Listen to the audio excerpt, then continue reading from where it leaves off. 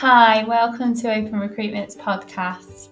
We're a recruitment business that's founded on building relationships. In our podcast, myself and the team will be speaking to industry experts, providing you with insights, interviews from industry leaders, tips for getting hired and staying motivated.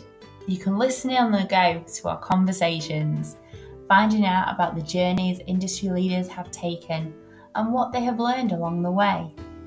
We hope you take value from our podcast and take inspiration whatever stage you may be at on your career journey too. Thanks for listening.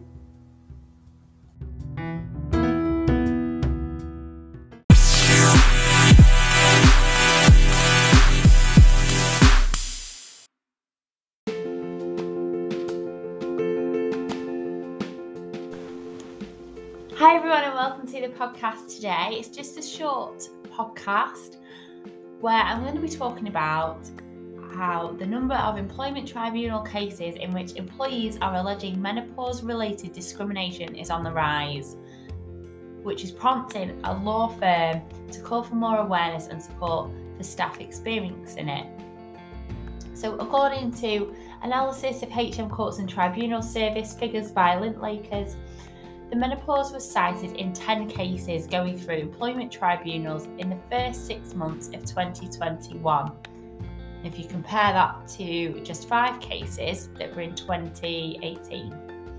So Lintlakers said it was aware of 49 published employment tribunal decisions that featured allegations about menopause-related detriment. And they predict a total of 20 menopause-related cases will go to tribunal this year based on the rate of growth.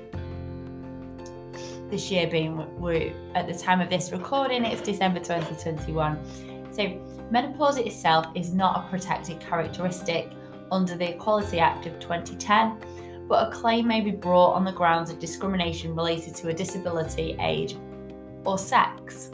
Earlier this year, Women and Equalities Committee Chair Caroline Notes said that MPs were looking into whether menopause should be included as a protected characteristic, which will give employees who experience discrimination better access to compensation. Sinead Casey, an employment partner at Lintlakers, said the figures demonstrate the need for more awareness and support for menopause at work. She went on to say the menopause remains an infrequently discussed topic in the workplace, and lack of communication and understanding may create legal exposure for employers. Best practice for employers includes training managerial staff to ensure that they are familiar with the symptoms of menopause and are able to deal with the issues appropriately and sensitively, considering adaptations that may need to be made to address specific needs of menopausal employees, such as ventilation and access to suitable toilet facilities, and reviewing relevant policies such as sickness and performance management policies to consider whether adjustments are required to take account of the impact of the menopause. Casey said it was important for employers to remember that menopause is experienced by some transgender and non-binary people.